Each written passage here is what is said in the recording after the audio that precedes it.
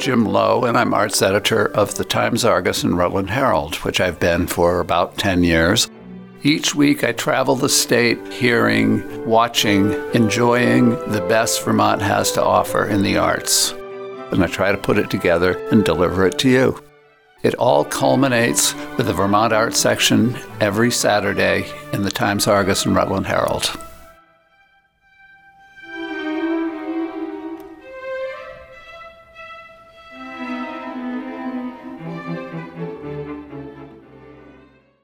Okay, this is George Nostra, and it is Thursday, March 7th, and I'm here with arts editor Jim Lowe to talk a little bit about what's going to be in our arts section this weekend. Take it away, Jim. Well, here we go. This weekend, we've got two big things to talk about. One is classical music, and the other is St. Patrick's Day. All right. We'll start with the classical music. For obvious reasons. The Vermont Symphony is playing in Burlington and Rutland on March 16th and 17th. That's Saturday and next week, not this coming weekend, but the following weekend, Saturday and Sunday. But what's exciting is the soloist is this young clarinetist, African-American clarinetist, which is unusual in the classical field, who is actually principal clarinetist of the New York Philharmonic. And he's going to play the Mozart Clarinet Concerto. Now, he's played many times before in Vermont. He's played at Marlborough and at various festivals around. He started the clarinet when he was 10 years old. Out of college, he became associate principal clarinetist, Cincinnati Symphony. He went from there to principal of the Metropolitan Opera Orchestra, and from there to New York Philharmonic, which is before he's 40. He's not 40 yet. And he's going to play the Mozart Clarinet Concerto, which is one of the most gorgeous things ever written. This is Debo Maluji, and you are listening to Major Prelude and Minor Mishaps. And a little different flavor, of course, is St. Patrick's Day. Uh-huh. And, of course, Are you going to dress up as a leprechaun, or? I already look like a leprechaun. Now, at the Barry Opera House on the 16th, you notice nobody celebrates St. Patrick's Day on St. Patrick's Day. We have Dervish, which is a very famous traditional Irish band. At the Paramount, we have something quite different, which is Irish dancing, Murphy's Celtic Legacy. That's on March 14th. So I suppose you can still get your Irish food and green beer. There you go. So that's pretty much what we've got coming for the next weekend.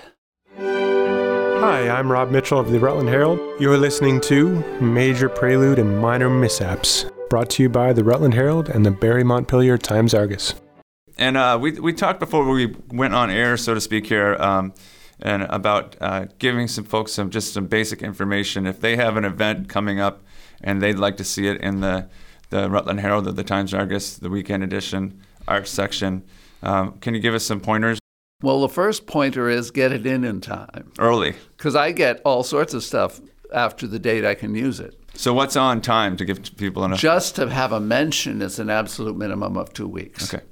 But if you think it's story-worthy, in other words, us writing a story about you, make it before that even, well before that. And you send it to me, jim.lowe, Lowe, at timesargus.com or jim.lowe at rutlandherald.com. They both come to me, and I will do my best to help. Great. Excellent. Well, thanks a lot, Jim. Thanks, George. Looking forward to the weekend edition.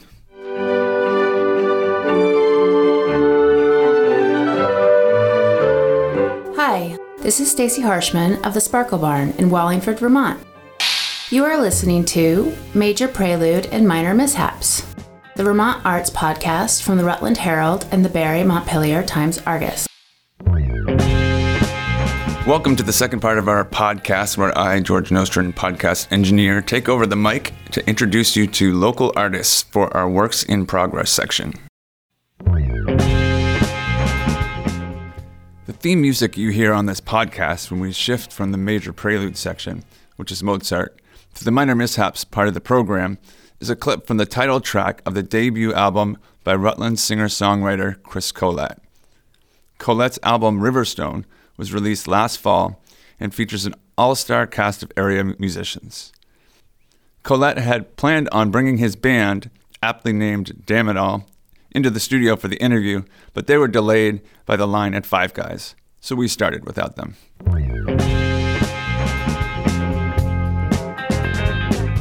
I was going through a breakup with a girlfriend at the time, and I was feeling pretty sad. And so my daughter comes to me, and she saw me, and she asked me if I was all right. And I realized at that point, I told her, I don't know why. I just ended up telling her, don't let go of your dreams. Believe in yourself. Believe in your dreams, and you don't have to necessarily follow them right away, but don't forget about them. And then I realized at that time I always wanted to play guitar. So I decided, through my military education that I should lead by example. And, so I picked up a guitar and followed my dream.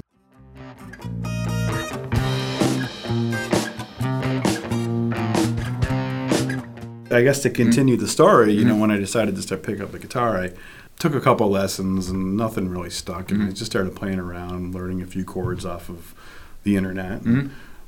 I started getting bored playing by myself, so I went up to B Music and I ended up asking Jeff Bremski, and he told me to go to open mics. Oh, cool. So I started doing open mics, and I at the time I thought I knew 3 chords. But I didn't really know them. And anyway, I got up and I did like 3 songs, and it was months later I was in a band, and then like maybe a year later I was getting paid to play, and then I just started writing songs and enjoying just enjoying writing down life as I saw it unfold around me, and putting it to music, and then started just for the fun of it recording those albums on my Boss loop station, or those songs, I mean, and then it just evolved from there. And well, the facts are a little hazy. You can say I'm pretty slow. You can say I'm a little crazy too, 'cause baby I wouldn't know. You can write it in a letter, or you can send it in a text. Tell me a little bit about your band. Who's in your band, or did you just fire them? I don't. No, it's Phil and I are in your band now.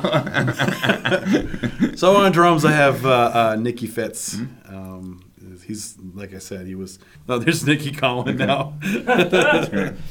Go ahead. You can take it. Yeah, that's fine. Hello. Hey, Nicky. Yeah, we're just about done, man. Well, we're in the middle of the interview right now, so we're almost done. You can say hi right now. Hold on, you want to say hi? Say hi. I put you on the mic, but well, we can. We'll be done in a few minutes, and we can let you in if you want. But so anyway, I got to get back to the interview, man. All right, you got it, man. You got it. We'll come see you when we're done. All right, bye.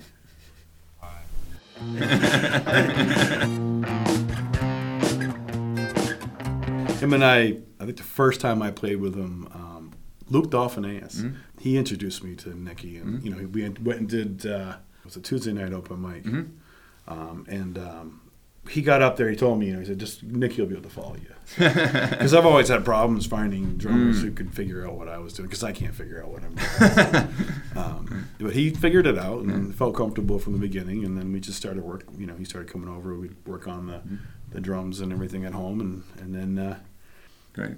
I forgot the question again. And who else is in the band? just you and the drummer? Or? Oh, sorry. Well, that's where it all started. It was. So anyway, Josh. I just found about the time we did this show, I had just found out that his last name wasn't Rogers, as I always thought it was. Josh Rogers, who plays bass for us, who's actually a guitar player, but it turns out his name is Josh LaFave. You have 2 Joshes in your band, right? I do. Josh is one that I practice with most, but I actually use multiple guitar players. Like Chris Paluto plays guitar for us. Okay, great. So I'm not really set on one. And I'll be honest, there's going to become a point where I'm going to want to do the guitar. I can already want to, but I can't yet. So. No, that's good. So yeah, Josh Cody, he's playing. He's got a different, more. I don't know. I'm not very good at describing sound, but I like what he brings to the table on everything, but mostly my original stuff. And it's fun to have different guitar players to hear like Chris brings a different guitar style. Jeff brought a different guitar style, and so does Josh.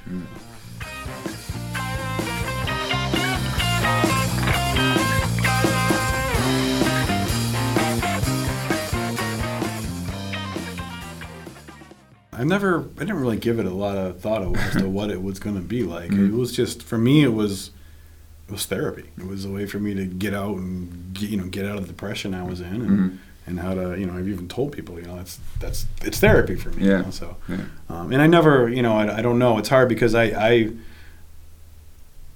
having a good day job, I'm not worried about making money off of it. So it's not stressful to me to book gigs and to. Whereas, like I said, with my band, they're trying to make a living off of it. Right. So I think that's got to be a whole different. I think I'm pretty much spoiled. Yeah. Because it's a luxury to be able to play out and not have to worry about whether it's your income or not. Yeah.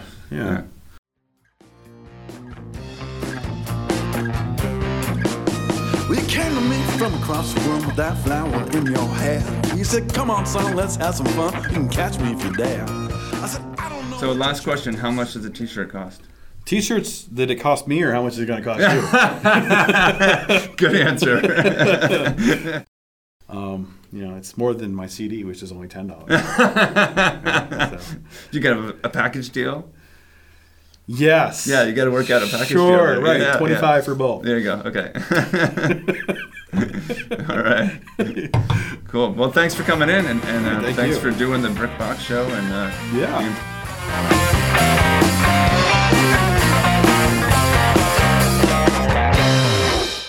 Thank you for listening to Major Prelude and Minor Mishaps, brought to you by the Rutland Herald and the Barre Montpelier Times-Argus.